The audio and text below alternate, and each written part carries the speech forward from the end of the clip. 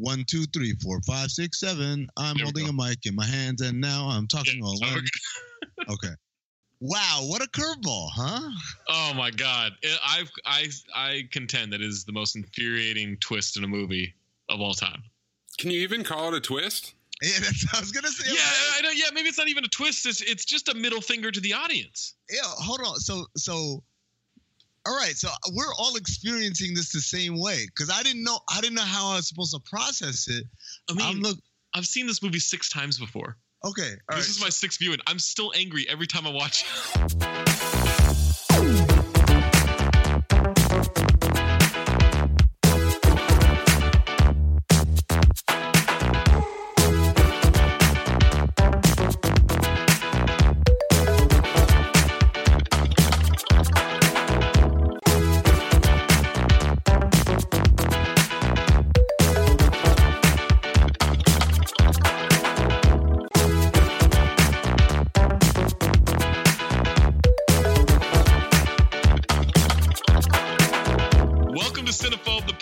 We break down the movies you're afraid to admit you love. I'm Zach Harper, joined by Amin Al-Hassan, Anthony Mays, pushing buttons on this show. This is the podcast we do about bad movies. We want to do it for years. We're doing it now. If you missed our first episode, we reviewed Kangaroo Jack, Good Day USA. Yeah, that's right. The sequel to Kangaroo Jack. Amin picked it up for our first episode. Today we get to do one of my selections. So, of course, had to do a Nick Cage movie, and I went with Next, starring Nicolas Cage, Julianne Moore, and Jessica Biel. It's based on the Philip K. Dick story, The Golden Man, which I mentioned that because a review is going to mention that we get into pretty soon. It was originally made by Sony, and they dropped it before it was supposed to come out, and Paramount Pictures picked it up and released it 5 months after the original target date. If you want to watch this movie before you listen to the rest of the episode, it is available on Hulu and Amazon Prime Video. Amin, this movie gets a 28% from critics on 130 reviews on Rotten Tomatoes, 53% from the audience on over 339,000 ratings. Wow. Yeah. Well, see, here's the thing. And I think if you're listening to this pod and if you press pause to go watch the movie and you come back and hit play, you're going to agree with what I'm about to say. It starts out and you're like, this ain't so bad. Right. And the funny thing is, in the group chat, me, Maze, and Zacharin, Maze literally says, actually didn't think it was that bad to start, but damn. And that's precisely my feelings about this movie, because I remember, I watched it yesterday, and I hit play, and I'm watching, and usually when these movies are terrible, I kind of have a feel that they're going to be terrible. I start taking notes about everything. Look at this right here. And so I took some notes, and as the start of the movie's going, I'm like, nah, man, you're picking on this. This is actually, you're interested. You're just trying to be fun right now. And I said, okay, let's just watch. And it was like, okay, it's not the best movie in the world, but it's certainly entertaining past the time. I wouldn't be like, and then not so much. And then a turn really hits it, or a middle finger, whatever we want to call it. So before we get into the real meat and potatoes of the movie, we like to pick out a Rotten Tomatoes review. I had a hard time picking out just one, so I want to just read a couple of the blurbs they have up on there. Well, give us. How about this? Give us one now and one at the end. Okay. All right. So wherever, however many now and however many. Yeah, I'm gonna save the big one for the end. But so there's a couple of blurbs here from J.R. Jones of the Chicago Reader. This busy sci-fi thriller often seems like a page full of equations rendered meaningless by an early misplaced decimal point.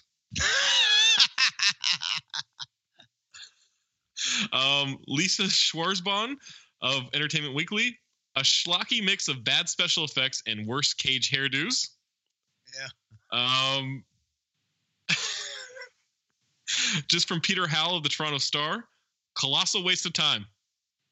And that's really where I'm left. And now we can get into it. I'll save more thoughts from Peter Howell later on. If you're wondering about this movie, if you don't remember this movie, I guarantee everyone here between the ages of, let's say, 25 and 40 if you've been on the internet, on social media for any amount of time, you will recognize one scene from this movie because it's a meme. Yeah. Yep. And when we get to that scene, you'll be like, yeah, okay. So I picked this movie because of the middle finger to the audience that happens. Tell us about the first time you saw it.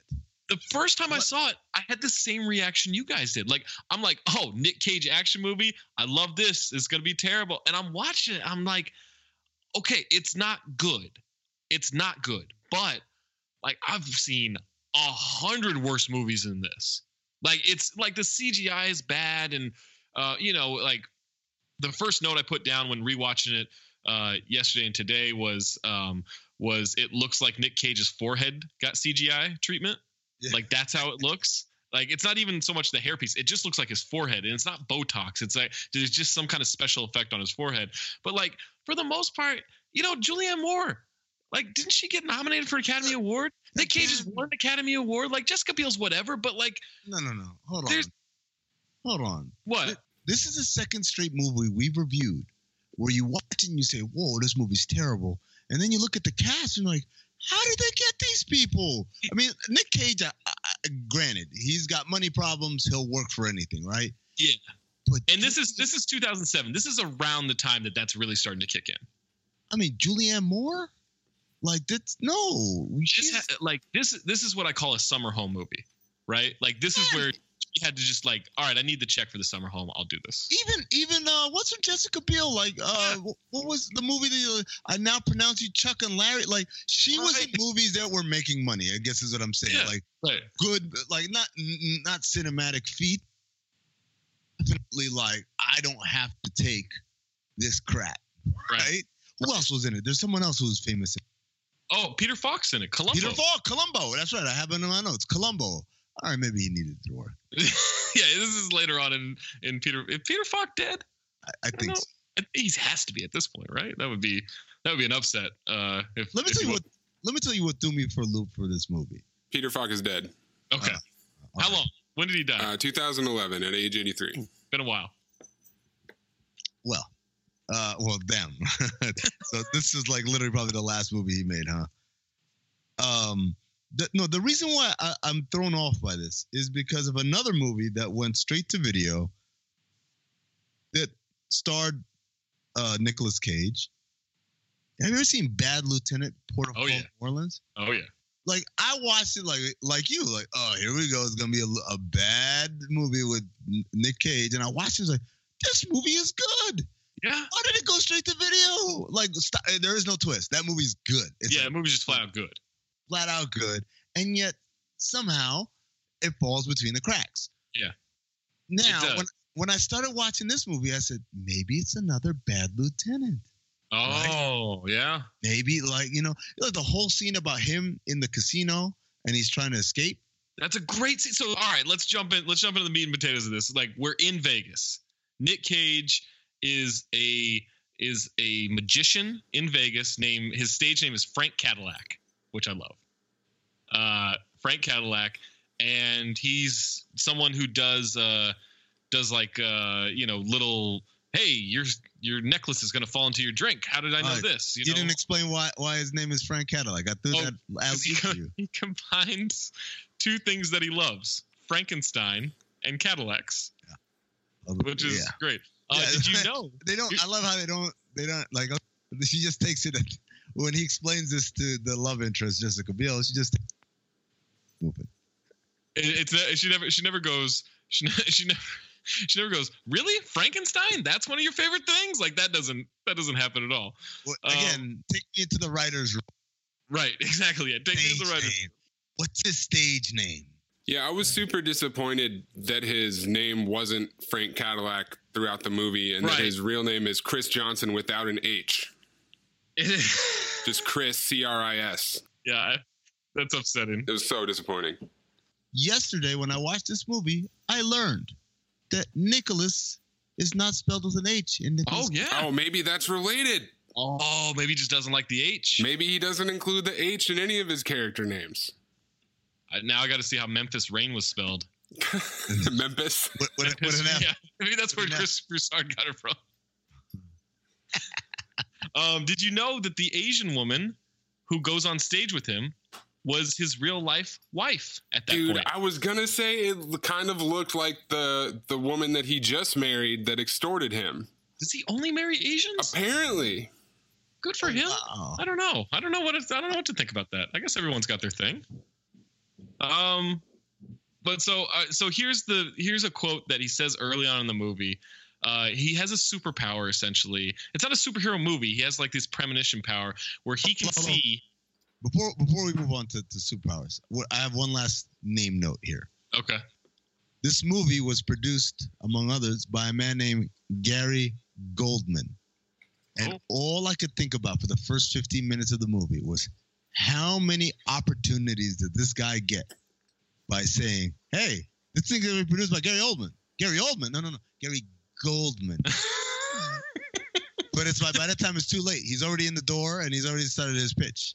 He's already signed Nick Cage on. He's already signed Julianne Moore on. Yeah, maybe that's how he got this. Nick Cage. Now, let's see. All right, Gary Oldman. Yeah, good friend of mine. Yeah, Gary Oldman. Gary Goldman produced this movie. All right. Okay, so explain to the people what Nick Cage's ability is. He can see 2 minutes into the future of his own experience. It sounds so ridiculous to say it out loud. When you put it like that, people are going to think we're crazy for having watched this movie and for any moment believed it could be good. But they pull it off. I'm telling you. They pull it off. They pull it off. So, all right, he says, oh, my God. So this quote will come back later in the movie. He says, here's the thing about the future. Every time you look at it, it changes because you looked at it. And that changes everything. Incredible. Incredible explanation of how time works. It's it's exactly how time works.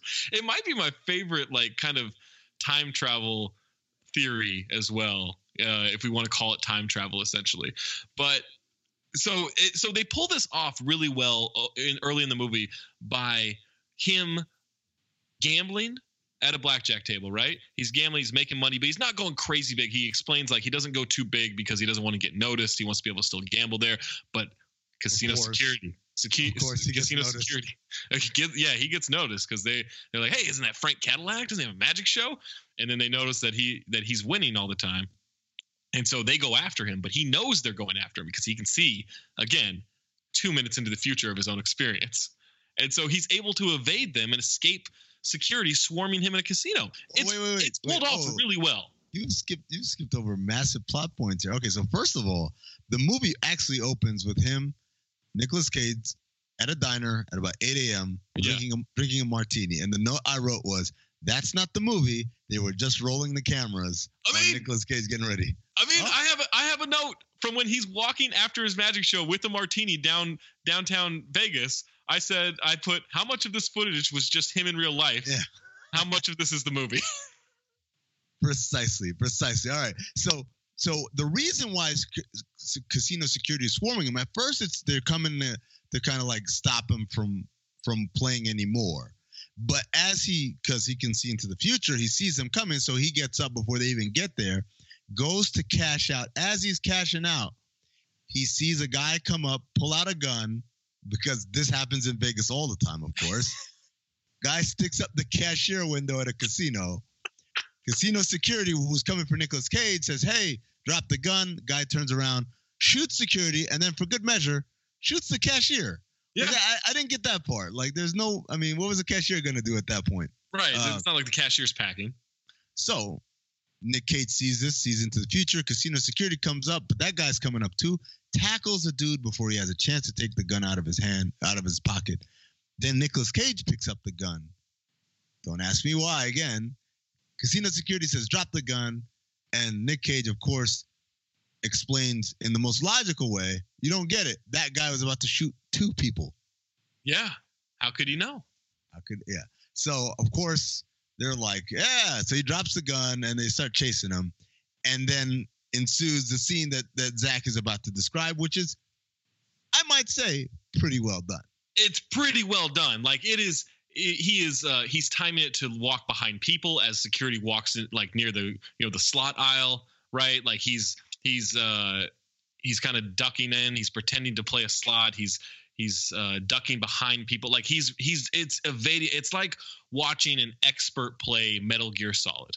Like when you have to sneak around in that video game. Like that is what it's like. Any kind of creep sneaking mission in any video game, like it is expert level in terms of when to avoid casino security. And so he finally gets to a point where he goes into a bathroom on the casino floor. He takes off his shirt.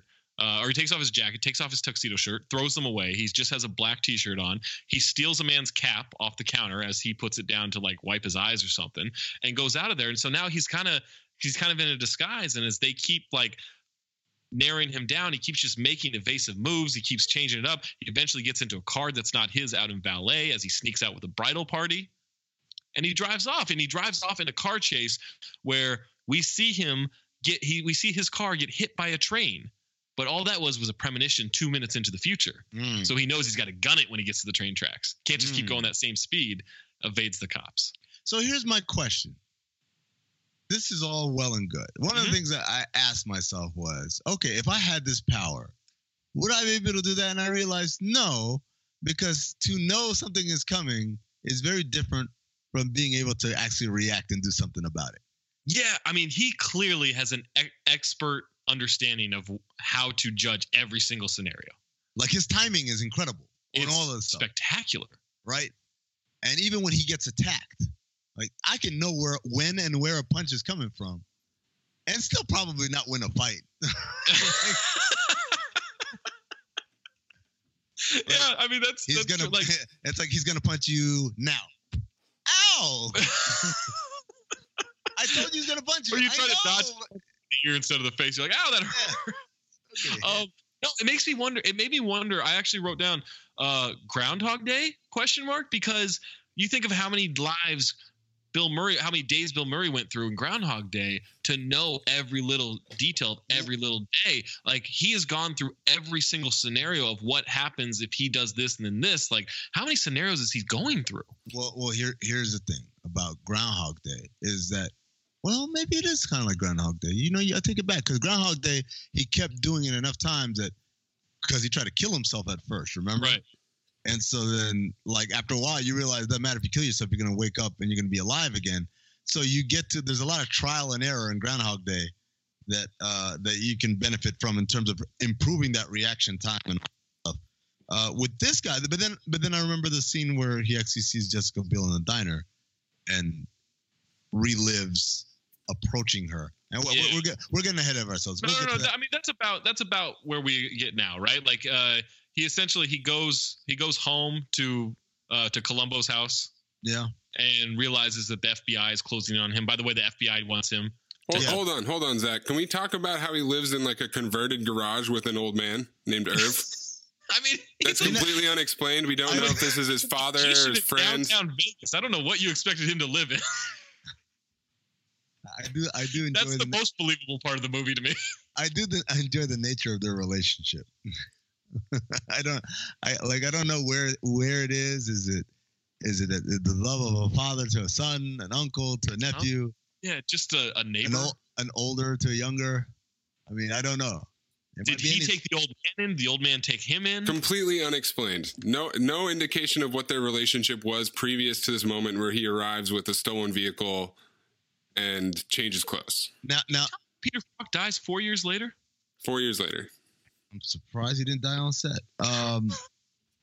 Too soon? I want one more note about Casino. Apologies to the Falk family. Yeah. One more note about the casino security guy. That is the air marshal from another Nick Cage movie, Face Off. Con Air. Yeah, that's what I thought. Yeah, he looked real familiar. By the way, so you might be wondering, wait a sec, Zach. You said the FBI is closing on him. I thought it was just casino security. Well, here's the deal. The main premise of this movie, which we haven't explained, is that there's a terrorist attack about to happen in L.A. They don't really get into it all that much. It's just a lot of happening with Nick Cage. Here's the thing. There's a terrorist attack that's going to happen in L.A., and they're trying to stop it. Somehow, some way, Julianne Moore and her black sidekick in the FBI. Her black sidekick. The black sidekick. Kavanaugh. He's got a name. I didn't even recognize his name. My only note was the partner was told to be an asshole in every scene. Because every single scene, he is sassy as fuck. He is really sassy. I don't get what his deal is. But anyway, so Julianne Moore is the only one in the FBI who thinks that, hey, this magician isn't just like some illusionist. He actually can see the future, and she's been tracking him for a while. And so they want him to help them locate where this bomb is, even though he can only see 2 minutes into the future, right? And so what ends up happening is they get my man from Casino Security, the Con Air guy, and they ask him a bunch of questions. But by the way, it says here, the whole exchange between Julianne Moore and her boss is so stock. Where it's like, damn it, you've got to get this.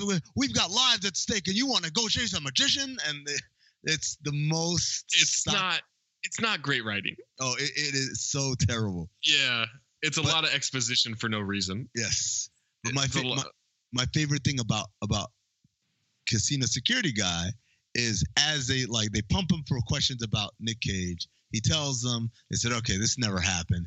And right as they're about to drive him back, he asks Sidekick, hey, is she single? Which is the first of many really chauvinistic themes in this movie. Needlessly, it's not even like, yo, this movie's about a guy. And it's like, hey, man, you know what? We need to spice this up. I don't ask about the chick, the broad. Yeah, it's just an occasional reminder that I think from the screenplay writer. It's just like, by the way, guys like to fuck. Yeah, like I think that's the overall theme of the secondary characters. So we get back to he evades the FBI, and now we get back to the diner, which apparently Nick Cage goes to every morning, 8 a.m. Because the only thing he's seen in his future that is not 2 minutes ahead of his future is Jessica Biel walking into this diner, and he looks at a clock in the diner and it says 8:08, right? Yeah. And so he doesn't know if it's 8:08 in the morning or it's 8:08 at night. He just knows that Jessica Biel comes in. It's the only thing he's seen further in his future than 2 minutes, at which point Columbo tells him, what if it's 10 years from now? You're going to keep going to the diner every day, twice a day for 10 years? And he says, I don't know, but I just know this girl, there's something about her, right? There's going to be special, which, again, up until this point, as ridiculous as all this stuff sounds, I'm like, whoa, okay, like this has the opportunity to go somewhere. Yeah. Like she's got the key to saving the world or whatever. Right. She's got something to do with it. Like maybe it's a Hancock situation where she's also got the power. We don't know yet. Like we're just getting into her character. So they're in the diner. She finally walks in, and he goes through all these different ways of how to approach her. All these different ways of how to approach her. Shot down in every single one. None of them works. And honestly, you know what I thought about during this moment? I thought, like, this happens to people in that, like, you see someone, you're like, man, I would like to talk to that person. Well, how would I approach? Would I talk about this? Would I bring this up? Do I make this icebreaker? Like, you do kind of go through those scenarios in your head. It's just he can see them.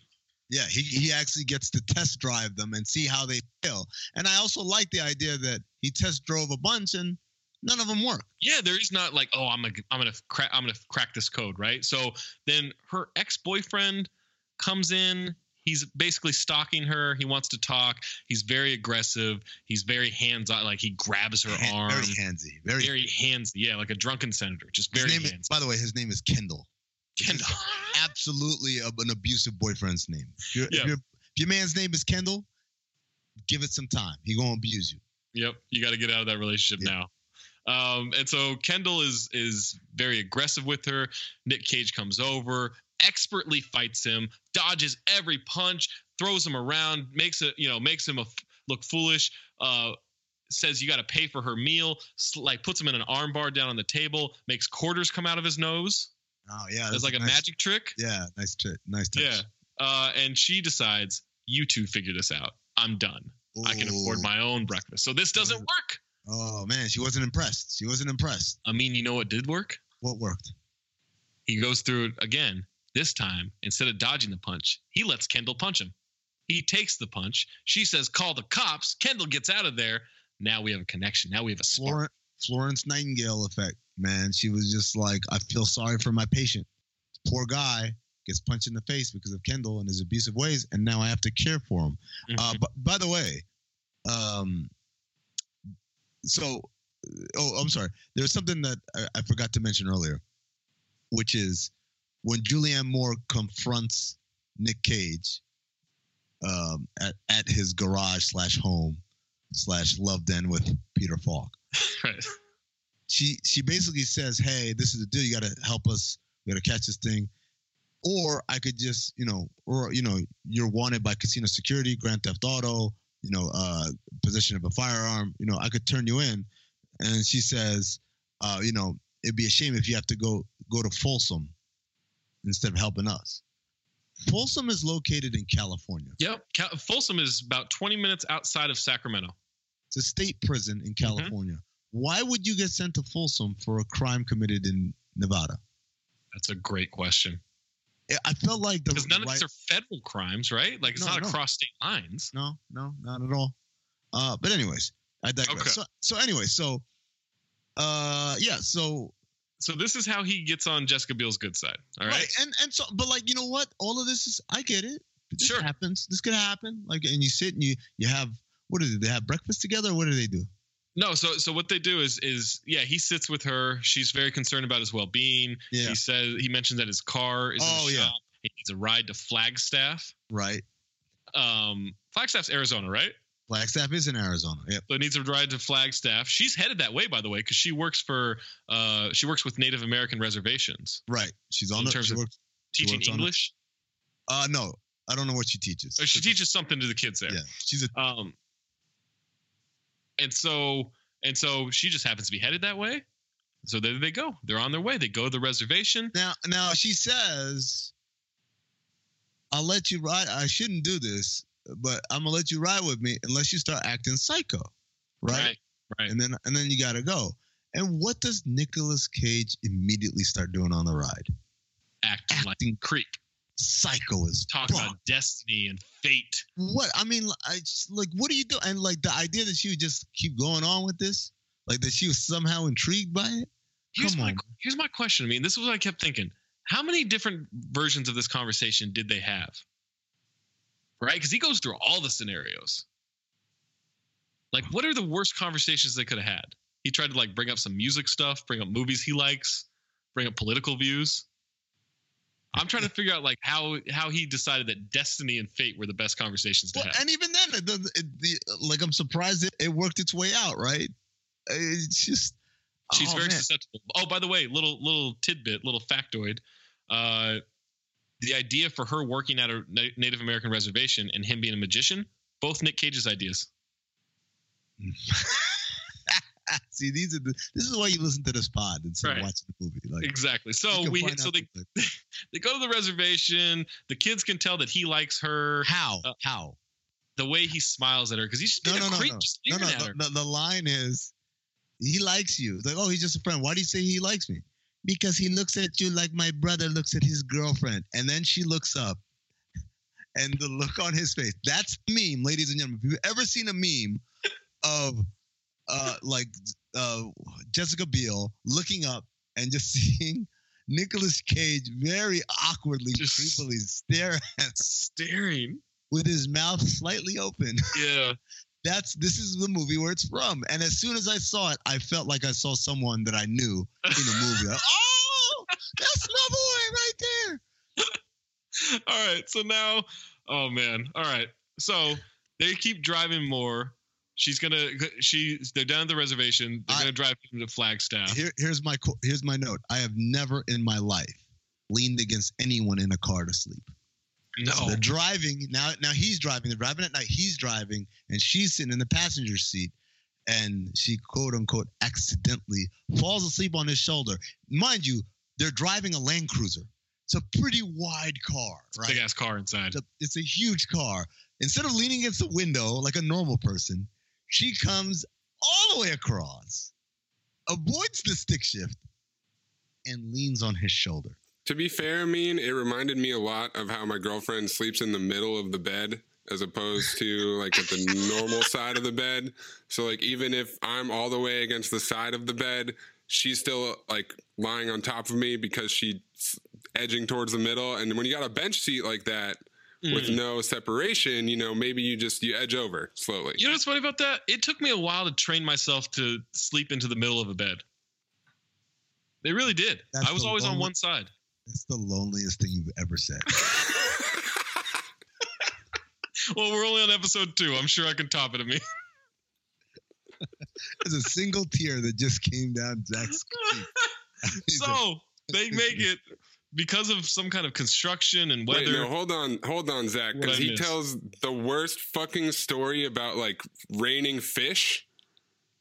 How like fish eggs got sucked up into the clouds and then they hatched and it rained fish. You remember that story? All right, so full disclosure. I blocked this out. Full disclosure, I fell asleep during this movie. Oh my god! Look, that's 2 for 2. I'm watching it in my bed, and it's like I don't like miss the movie, but it's just like there's certain moments where my eyes are closed and the words are just bombarding against my ears, but they're not going inside my head. That's fair. I also fell asleep, but I woke up and picked up where I'd left off. All right. Well, so what's the story, Maze? That was it. He was just like, he's talking about how it rained fish because fish eggs got sucked up into the clouds where they hatched. And I was just trying to think of how that's physically possible for fish eggs to hatch in the sky. Creepy behavior. It's a creepy thing to talk about. It's not interesting. Yeah. For anyone, let alone for someone you just met. Right. You literally just met him, right? If your best friend of 20 years says that story to you, that's a red flag. I'm creeped out. Yeah. That's absolutely. Just me. So they end up at the Cliffhanger Motel. Yes. Why is it called that? Because it's hanging off a cliff. There you go. It's pretty self-explanatory. While they're at the motel, she goes into the bathroom and take a shower. Okay, that's you're sharing a room. You go in the bathroom, you get it done. She comes out of the shower, ladies and gentlemen, with just the towel inches above her knee and like hanging on for dear life. To her, and still to her chesticles, covered in water and dripping wet. Yeah, like doesn't know how to use a towel, and walks right out into the middle of the room. She has at best known him for 7 hours. At best, and she was asleep for part of that. Asleep for part of it, and has not given any signs that she is romantically interested in this man. And in all the waking moments, he's been extremely creepy. Every single moment. He has been extremely creepy, including her looking up and he's just staring at her. Ladies, when they tell you that ladies and gentlemen, when they tell you that there is gender inequality in Hollywood and there isn't enough representation in writers' rooms and in directors' chairs, this is exactly what they're talking about because they go from her being, oh, excuse me, I didn't see you there, and him awkwardly not making eye contact. Yeah. Them full-blown sex. So here we go. The FBI informs Jessica Biel. No, are we just skipping over the fact that they had like full-blown sex? Oh yeah, he kind of talks about his power. Is that before or after they have sex? No. They have sex first. They have sex first. Yeah, they have sex first. Somehow they connect and have sex. Right, and like somehow they connect. She came out the shower with just a towel on. That's true. All right, so this is an important place marker. Because the writers, I'm telling you, the writers are like, come on, guys, what's the connection? And some guy in the same voice that I just used, connector, she came out the shower with just a towel on. I don't know about y'all, but I'm getting ready to that happened. Like, and by the way, as we remind you, guys like to fuck. Yes, and every guy in that room nodded, and every woman in that, I'm just joking. There were no women in that room. Clearly. All right, so meanwhile, the FBI is outside with the FBI is casing the joint, and so are the terrorists. Hold on. Before we get to the terrorists, just really quick. The FBI are casing the joint with the largest set of binoculars I've ever seen in my life. You thought I was killing the Kangaroo Jack Good Day America's binoculars. They got nothing on these, man. These things are like telescopes, like two telescopes tied together. The terrorists have also decided that he's the top priority. Somehow they know about him. They know because they have a mole at the FBI. Oh, that's right. Right, that's why. Yeah. We find out that the terrorists are French, even though I believe French. They're referred to as Russian. Yes. And I'm pretty sure all those dudes are Serbian. Yes, because at one point he says Pichka, right? He says Pichka madre, like that's Serbian. Yeah. Right. Yeah. And so this is important. It's an international coalition, by the way. It's an international coalition. They have sex. He wakes up in bed next to her, and this is important. This is at 45 minutes and 23 seconds into the movie. All right? It's an important place marker that you will find out in a little bit why that's important. So at 45 minutes and 23 seconds into this movie, he wakes up after having sex with her, and this is where it kicks off the real adventure. Okay? So she goes out. The FBI lets her know, like, hey, we're trying to get this guy. We need you to drug him. This is what he does. This is what he's wanted for. We need you to drug him because he's seen the future. Bad guy. He's a bad guy. Sociopath. She really plays in. And they're like, you gotta wait this amount of time because he can see 2 minutes into the future. and so after this amount of time, you drop this in his orange juice, you drug him, and then we'll be able to capture him. So that was my question. Isn't it always 2 minutes into the future? Yeah, can he just keep seeing 2 minutes into the future? Yeah, like it's not like it runs out. It's not like you can go ahead to 5 minutes in the future, beat him there, right? Everything's always 2 minutes.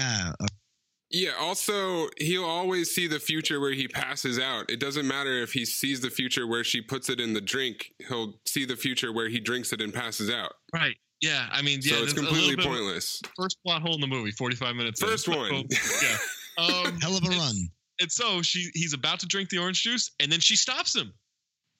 She says, I can't, look, the FBI's doing this. They wanted me to drug you.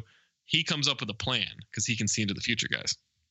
Comes up with a plan where he makes the FBI think that he's had the orange juice and sets off a plan in which he walks outside. He jumps off the cliff. They start chasing him.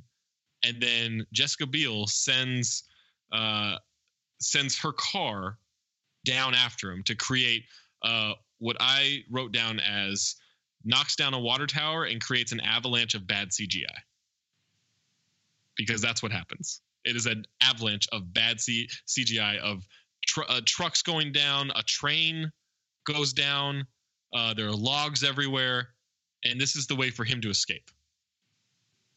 Yeah, I think the two of the most ridiculous one-liners were when he's about to kiss her and he says, "That was incredible," and she says, "What was?" And then he says, "This," and he kisses her. What a crazy thing to say! But before they've ever kissed. That was incredible. And I also was also thinking about how he can only see 2 minutes in the future. I guarantee you he keeps it under 2 minutes in the sack. You got to. Yeah. Because he's got to know the whole playbook. He's got to know all his moves. 2 minutes. So every 5 seconds he can see an extra 5 seconds in the future. I don't really. Can you only see 2 minutes at a time? And then that was actually one of my biggest questions, I think, when we were talking about the casino scene. Is he continually seeing 2 minutes in the future? That's confusing. And does that not take any time for him to do that? There's also another one-liner where when he's about to jump off the cliff, Julianne Moore says, "Don't do it," and he says, "I already have." And they're talking to each other from 200 yards away. Minimum 200 yards away. It's already done. God.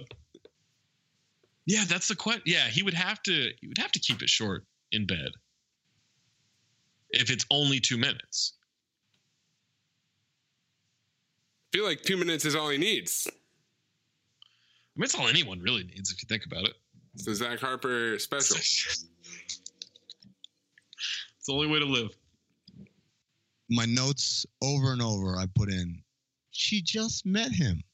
Yeah. So I put she just met him after the laying on the shoulder in the car. She just met him after the shower scene.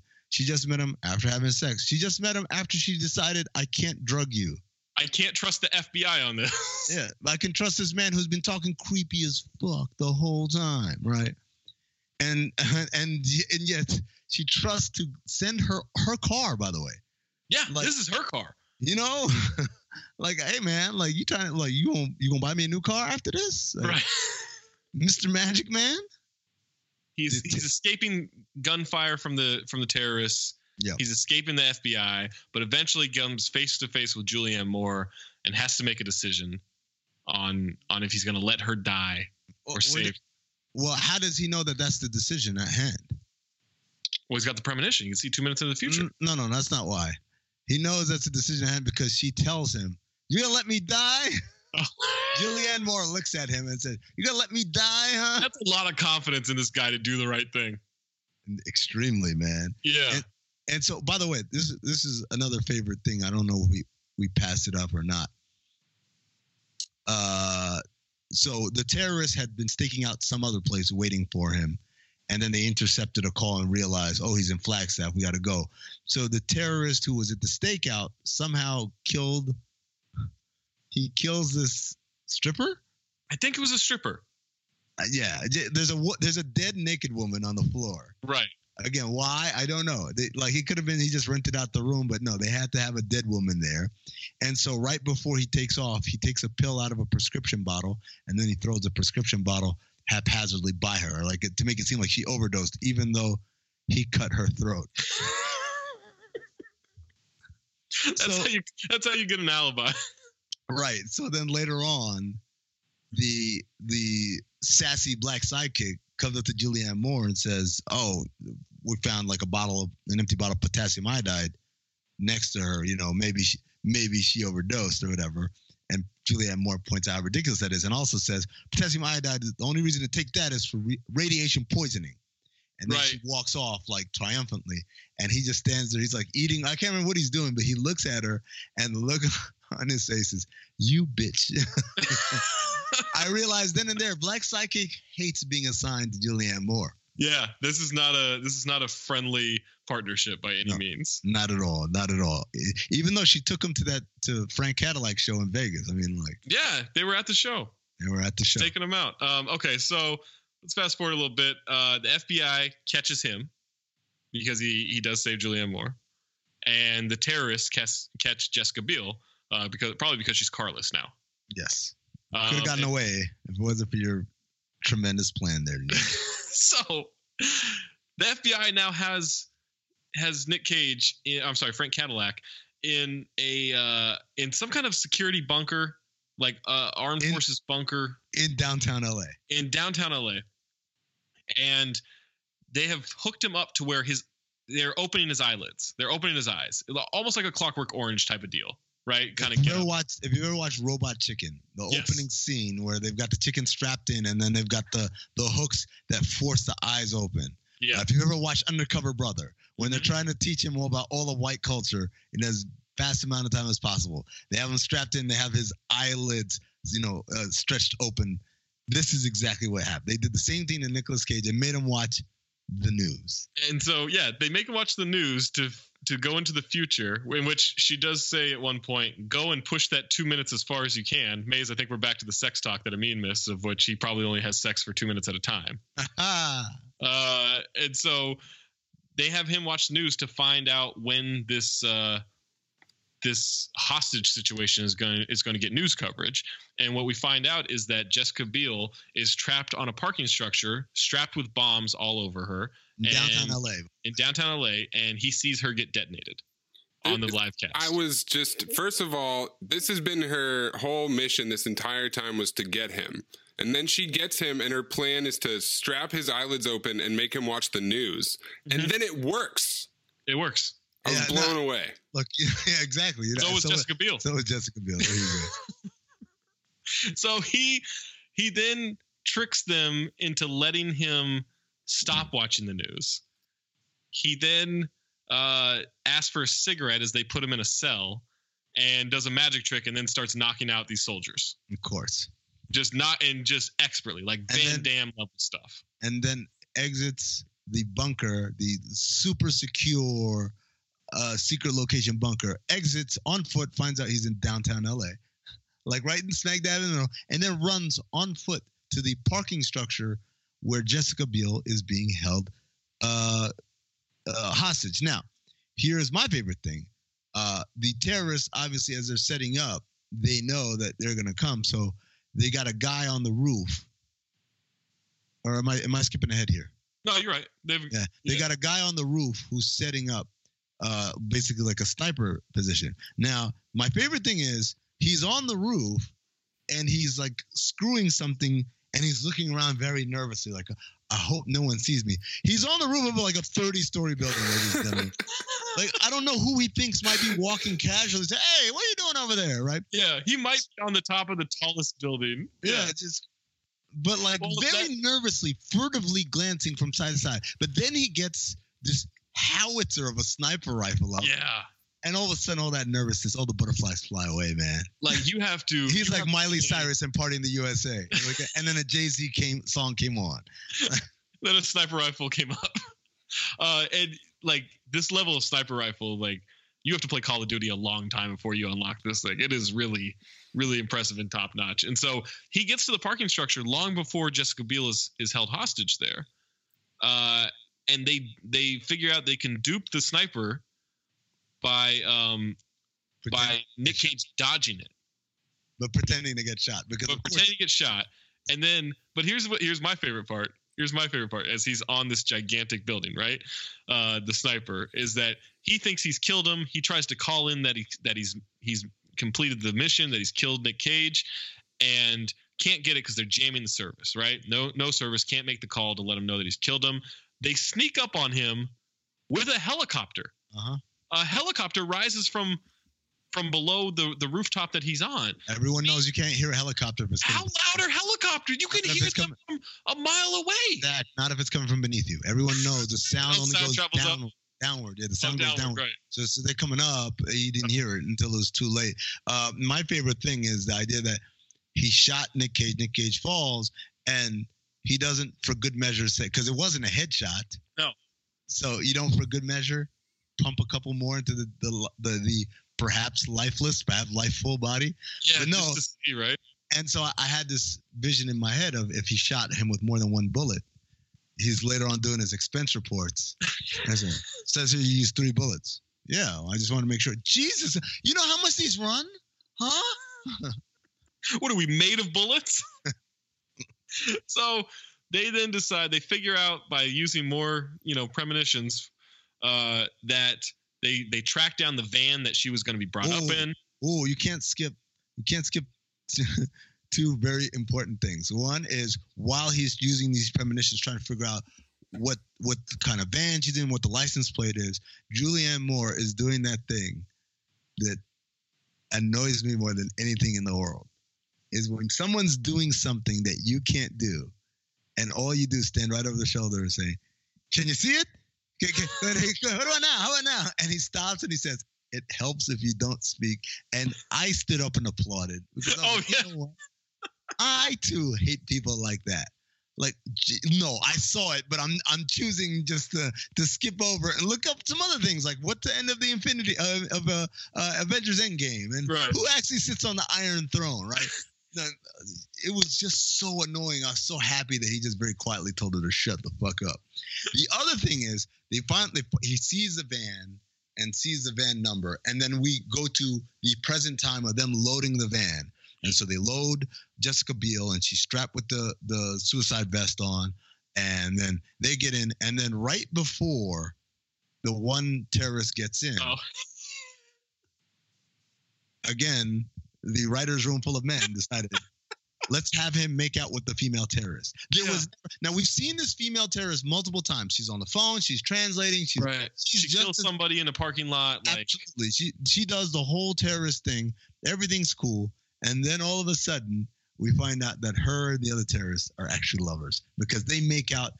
And by the way, they make out a little too aggressively. Very aggressively. But also, like, there's no need for it in the sense that this never comes back in the movie. And never before and never after. Yeah, it never matters. Yes. There's a lot of things that never come back in this movie and don't matter. That's true. So by tracking down the van, they find the facility where these terrorists are, their base, essentially. He takes this team through the facility. There are explosives everywhere. There are snipers everywhere. He manages to evade everything by going through all these different premonitions. You see CGI of him splitting off in different directions. Like, they really bust the budget here to do this. And Jesus. Can I argue with you guys on something? Okay. The CGI wasn't that bad. It's not good. I thought this scene in particular was like the coolest way to express what he can actually do. Agreed. Right. Completely agreed. I remember them showing this part in the trailer. I remember seeing this part in the trailer. I wasn't mad at it. No, mainly the bad CGI is like any time a vehicle is involved.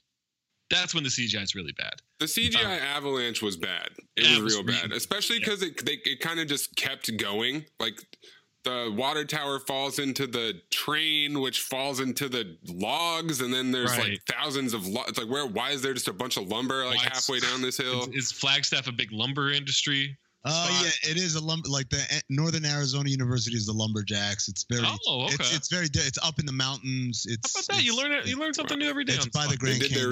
They did their research. All right, before. they knew what they were doing. This is the part. This is where they spent the research budget. This is just one writer is from Flagstaff. Gary Goldman, getting out there in Flagstaff, hiking the trails. Guys, the Gary Goldman is coming. By the way, I only have one. I only have one note left, but I want to see where you guys go. Keep going. He was a writer and producer for Total Recall. Yeah, he actually has a pretty decent resume. It's Big Trouble in Little China and Total Recall. Yeah, and you know how to get those doors open? I got a call from Gary Oldman on the line. Got a movie pitch. He also exec produced Minority Report. So he likes the time travel stuff. Well, that's all Philip K. Dick stuff, right? Total Recall is Philip K. Dick, and so is Minority Report. Right. That's true. So we can kind of yada through him saving her, right? Because the next thing that happens is they're trying to figure out where the nuclear weapon is. So they've busted the terrorists, they've killed the terrorists, they've saved Jessica Biel, and now they're trying to find the nuclear weapon, which has been moved. And that's when Nick Cage says, "Oh no, I made a mistake." And you see a nuclear explosion happen. And then this is very sweet of him. Nuclear explosion. He covers Jessica Biel like because he's a savior. To save her from the blast. Oh God, the chivalry. So you say this is a sexist movie, right? No, this is all about chivalry. That's about chivalry.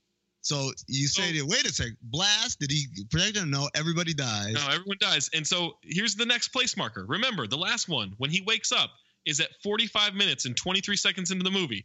Yeah. This one happens at 1 hour, 27 minutes, 23 seconds. So we have gone through 42 minutes of action and story to reveal he wakes up in the bed with Jessica Biel after they have just had sex for the first time. 42 minutes of this movie didn't happen. And my note is, then this is the last note for the movie. Oh, come on.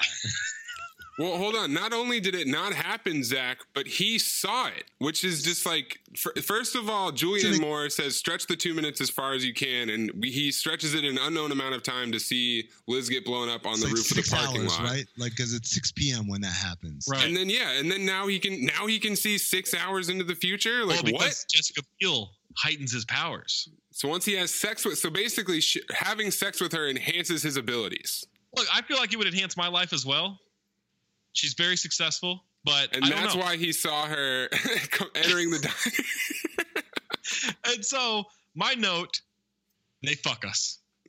That's what it is. It's a middle finger to the audience. Because you know why? Because there's no closure after this.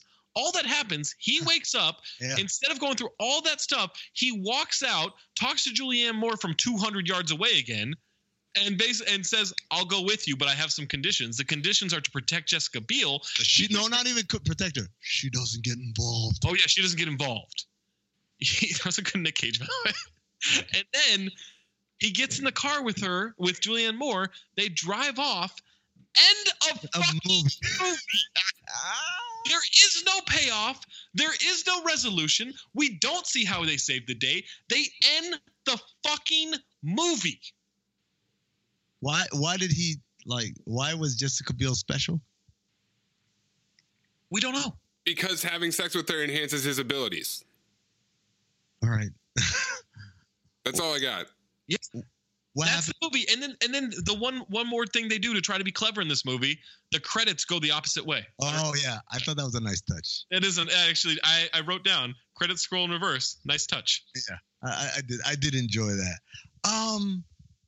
Yeah, 2 minutes. Yeah, that was so okay. So review time. Okay.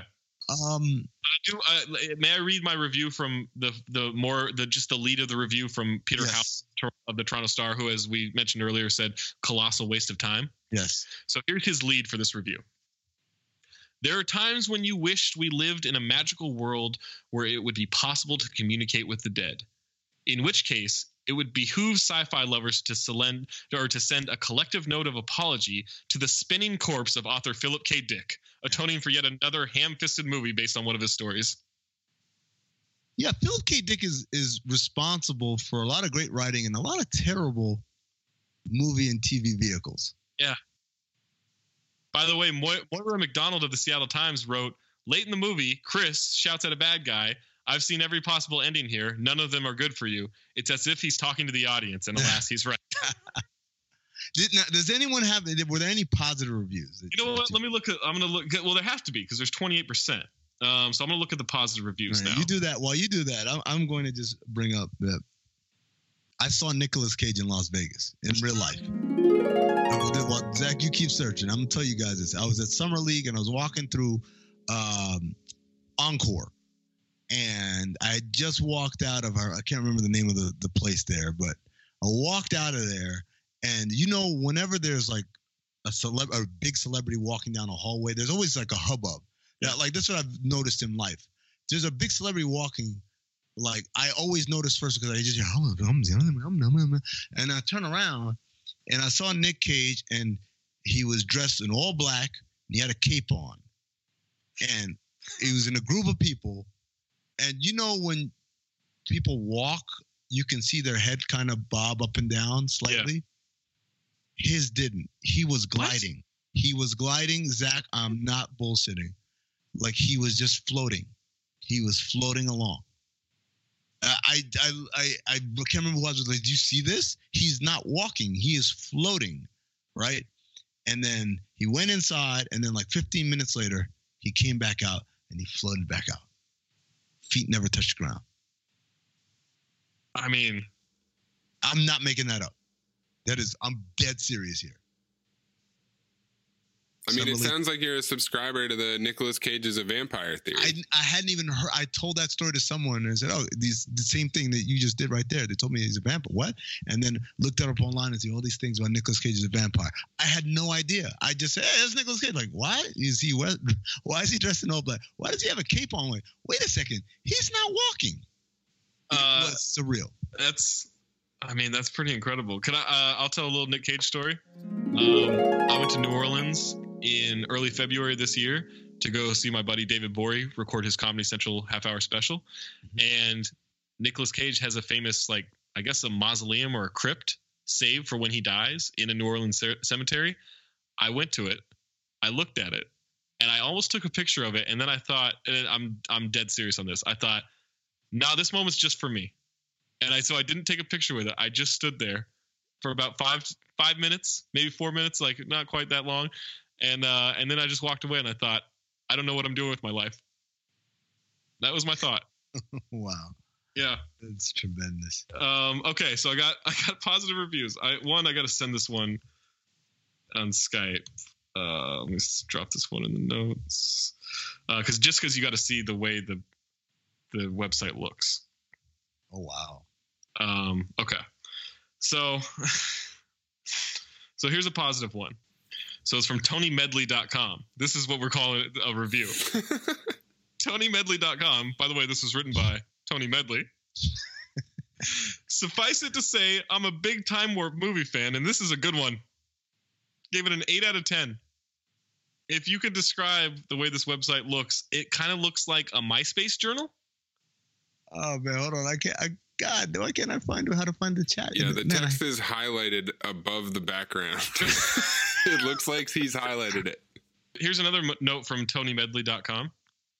There are a lot of real locations that add to the romance of this film. The Grand Canyon in Arizona, the Port of Long Beach, Big Bear Lake, and Lake Arrowhead, where the mountain sequences were shot. I didn't feel like that added to the romance of the film. No? I did actually think that Havasupai Falls, like being in the movie, was like way too nice for this movie. I don't think a lot of places shoot at that waterfall in the Grand Canyon, but yeah, did it add to the romance? No. So here's a. She had a shower and then they fucked. So here's from Tyler Hanley of Palo Alto Weekly. Gave it a 2.5 out of 4 stars, which counts as a positive review. Despite a distracting hairdo, Nicolas Cage delivers a solid performance in this fast-paced actioner. Scott Nash of 3 Movie Buffs. Next isn't a great movie, but I enjoyed it. Don't unshare it. Please go back because I was just reading a line that was TonyMedley.com. TonyMedley.com. The last line of the. First of all, there's a couple of things. Oh my God! Did you read this whole thing? So he says some terrorists, between parentheses, not Islamic, mystifyingly.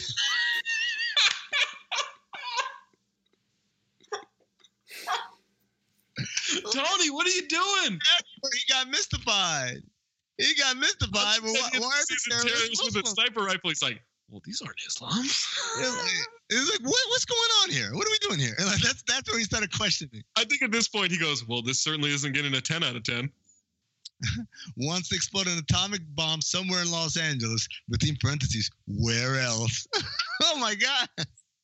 Oh man. So you go all the way to the end. The last sentence is, that's what happens here. It's not possible to go into the story of a time warp movie without ruining it for the audience. Suffice it to say that I'm a big time warp movie fan, and this is a good one. April 26, 2007. By the way, if you look on here, Tony Medley has written a book, Sweaty Palms: The Neglected Art of Being Interviewed. Now here's the thing it's literally on the cover of the book. It says over 500,000 copies in print. Oh. That doesn't say sold. Nope. This dude ordered 500,000 of his own book to be made. Wait, the art of being interviewed? The neglected art of being interviewed. Everyone thinks the onus is on the interviewer. They've got such a hard time. What about us? What about us? By the way, how many times has Tony Medley been interviewed? 8. Well, by the way, Tony Medley's full name is H. Anthony Medley. And here's what under Sweaty Palms, it says, H. Anthony Medley invented, developed, and pioneered the videotape interview, conducting and videotaping thousands of interviews at major law schools nationwide for law firms around the country. Hold on. His other book is UCLA Basketball, The Real Story. What? Because the story we all have is wrong. What? Yeah. I know what you guys think. All these national championships. He also wrote The Complete Idiot's Guide to Bridge, the card game. What? Oh, he's got more movie reviews. He's got 2. He's still reviewing movies in 2019. Wait, what's he got here? Okay, hold on. A Dog's Way Home, 9 out of 10. He gave Captain Marvel 3 out of 10, but he gave Next 8 out of 10. It's too feminist. He gave A Dog's Way Home 9 out of 10. What? Hotel Spy 10 out of 10. What did he do last year? This is good now. First Man 5 out of 10. Wait, wasn't First Man nominated? Whoa, go back. Hit back to what you were just looking at. He reviewed a shitload of movies in 2018. Maze, go back. Maze, please go back. Please. Please. To which one? This one? Wait. The UCLA page. Where'd it go? Sports section? This? Yeah. Where it says, when I see that the Lakers are signing geezers, I wonder why they set their sights so low. Last I checked, Bill Russell and Bill Sharman were available. And unlike Malone and Payton, the two Bills know how to win. Wow. That, ladies and gentlemen, was the sound of a mic drop. Wow. Hold on. So he gave Jesus Christ. The first words you hear as a sophomore basketball player in high school are block out. When the game was still on the line, Robert Horry and Shaq failed to block out, costing at least 8 points. One of the main reasons the Lakers lost was because they didn't play basic basketball. It's not wrong. May 17th, 2003. I think this was against the Spurs. They lost that series. Okay, so Mission Impossible Fallout, one of the greatest action movies of all time. He gave a 3 out of 10. Not enough time warp. Skyscraper gave 7 out of 10. Hold on. Mamma Mia, here we go again. 9 out of 10. Jurassic World Fallen Kingdom, 9 out of 10. Oh, I love this guy. Rhapsody, 9 out of 10. Hold on. Here's the Mamma Mia review. Although I'm a huge fan of ABBA's music in the stage play Mamma Mia, I was greatly disappointed by the 2008 film, even though it has accrued a gross revenue of $650 million on a budget of $52. While the story was contrived and immoral, what destroyed the movie to me was the casting of Meryl Streep and Colin Firth and Pierce Brosnan, none of whom are qualified to star in a musical comedy. He reviewed Deadpool 2. Hold on, go. As a result, because the film was ballyhooed as a return of Meryl Streep and the others, I was not expecting much. I knew I would possibly enjoy the music, but little else. But there's great news. Meryl Streep is dead throughout the movie and only appears at the end to sing one song. Jesus. Yeah. Did you like Deadpool 2? I did. I enjoyed it thoroughly. Yeah, Tony Medley gave it a 1 out of 10. This film is a video game gone wild, and that's no compliment, but it has young teenage boys panting in anticipation. Whether they're sophisticated enough to appreciate these films, mock the genre that so appeals to them is anybody's guess. I like how this podcast has now turned into the Tony. But you know what? Let's ditch Cinephobe. Just read his shit. Yes, the Tony Medley. I really love stumbling across websites like this of these dudes who just, I mean, he hasn't updated his website format, but he's still updating the movie reviews. The content is what we're here for. GeoCities. This is what you're right. The Favorite was considered one of the best movies of this past year, right? I loved it. He gave it a 4 out of 10. Again, he gave Next an 8 out of 10 in 2007. The Favorite, 4 out of 10. Not only is the film historically inaccurate, it's sloppy. It has the same relationship with history as Donald Duck has. Wow. I mean, what did you think of Solo, A Star Wars Story? I did not like it. I didn't like it either, but he gave it a 9 out of 10. This is... I can't wait for this pod to be over so I can go to TonyMedley.com. We're literally going to like triple this son of a bitch gave John Wick 2 0 out of 10? My man. You motherfucker. Hold on. Can we find him? How do we... I guess we got to email him. The Complete Idiot's Guide to Bridge. Yeah. He said, I wasted 2 entire hours sitting through it. 2 hours I will never get back. Not enough time warp. Maybe if you had a time warp, maybe you'd like it better. I guess we got to wrap this thing up. Yeah, we do. I just want to end it on this. He says, what's really disillusioning is that as I write this, RottenTomatoes.com has published 88 reviews with 79 positive for a rating of 91% for this despicable piece of trash. What is the world coming to? When I post my review, I guess the rating might go down to 90%. It's on John Wick 2. Good job. Do you have any voicemails? Anything? Did anyone call in? Did get a couple of questions from the Discord. Let me fire these up real quick. Oh, Tony Medley, we are going to fight someday, buddy. Are we? I think he's a gift to this world. This son of a bitch gave John Wick 2 a 0 out of 10.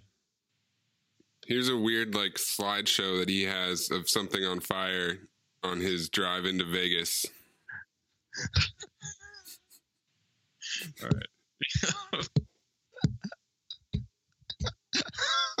I urge everyone after the pod, go to TonyMedley.com. So, all right. This is from Care Bear or Cabrera Bear Flat Earther. If you had Nick Cage's powers from this movie, how would you make a living? I mean, gambling was pretty good. Had to be blackjack, right? Yeah. Because you can't bet on any sports, right? Right. I did love how he said, I only bet low amounts so I don't attract attention, and then he immediately attracts attention. Yeah, and he's betting like $2-3 grand. If you look at the chips, they're all $500 chips. Yeah, he hands Irv like 10 grand when he comes back. He's like, here, have a little piece. And then another question from Rico. Is there anything you would change in this movie? Yeah, me watching it. Okay, so we got a rule here. Verdict. Phobe or file? Oh, phobe. very phobe, man. And by the way, I thought you liked this movie. Like there's a point where I'm like, I can't believe that this was actually a movie that Zach likes. Here's why I like it. And you like it? Oh my God. Here's why I like it. I'll go file. Here's why I like it. It's because I have pushed a lot of people through podcasts and through social media to watch this movie in order to be mad. Because I say, you will be infuriated by the twist, the turn, whatever you want to call it, right? The middle finger that comes up to us. And so I've gotten a lot of tweets over the years of, hey, I'm about to start next. And I always respond with, I'll see you in 90 minutes. And then 90 minutes from now, I always get a, fuck you. I can't believe I watched that. That's why I like it. That's why I'm going file. The toughest thing about this is the expectation level. I'm tempted to give it a file. Ow! I was expecting a 0. I think I got like a 3. No, but the problem is the bad part. It's not just, and then the movie kind of tailed off. It's the bad part is so bad, it literally erases all the good before it. It does. It erases half the movie, and then it just ends. I mean, it's a unbelievably terrible ending. Don't get me wrong. It's like, it's an unbelievable, like the whole, everything after the love interest stuff happens. Yeah. It goes super bad. And it could have survived it. If any of it had mattered. No. No, I would have hated it either way. I'm sorry. Now I just thought about it. If he had stopped the explosion, I would have still hated it. Yeah. Need a ruling. I'm based on what I was expecting. I'm going file. Wow. I was expecting it to be worse. I like I said, it's not as bad as Knowing. Knowing was terrible from beginning to end. Start to finish. Yeah. I've never seen Knowing. It's almost the same premise. It's like Nick Cage figures out how to see the future and tries to stop it. That's pretty much the same premise. But yeah, I don't know. Based on what I was expecting, I'm going file. All right. Well, thank you guys for being Patreon subscribers.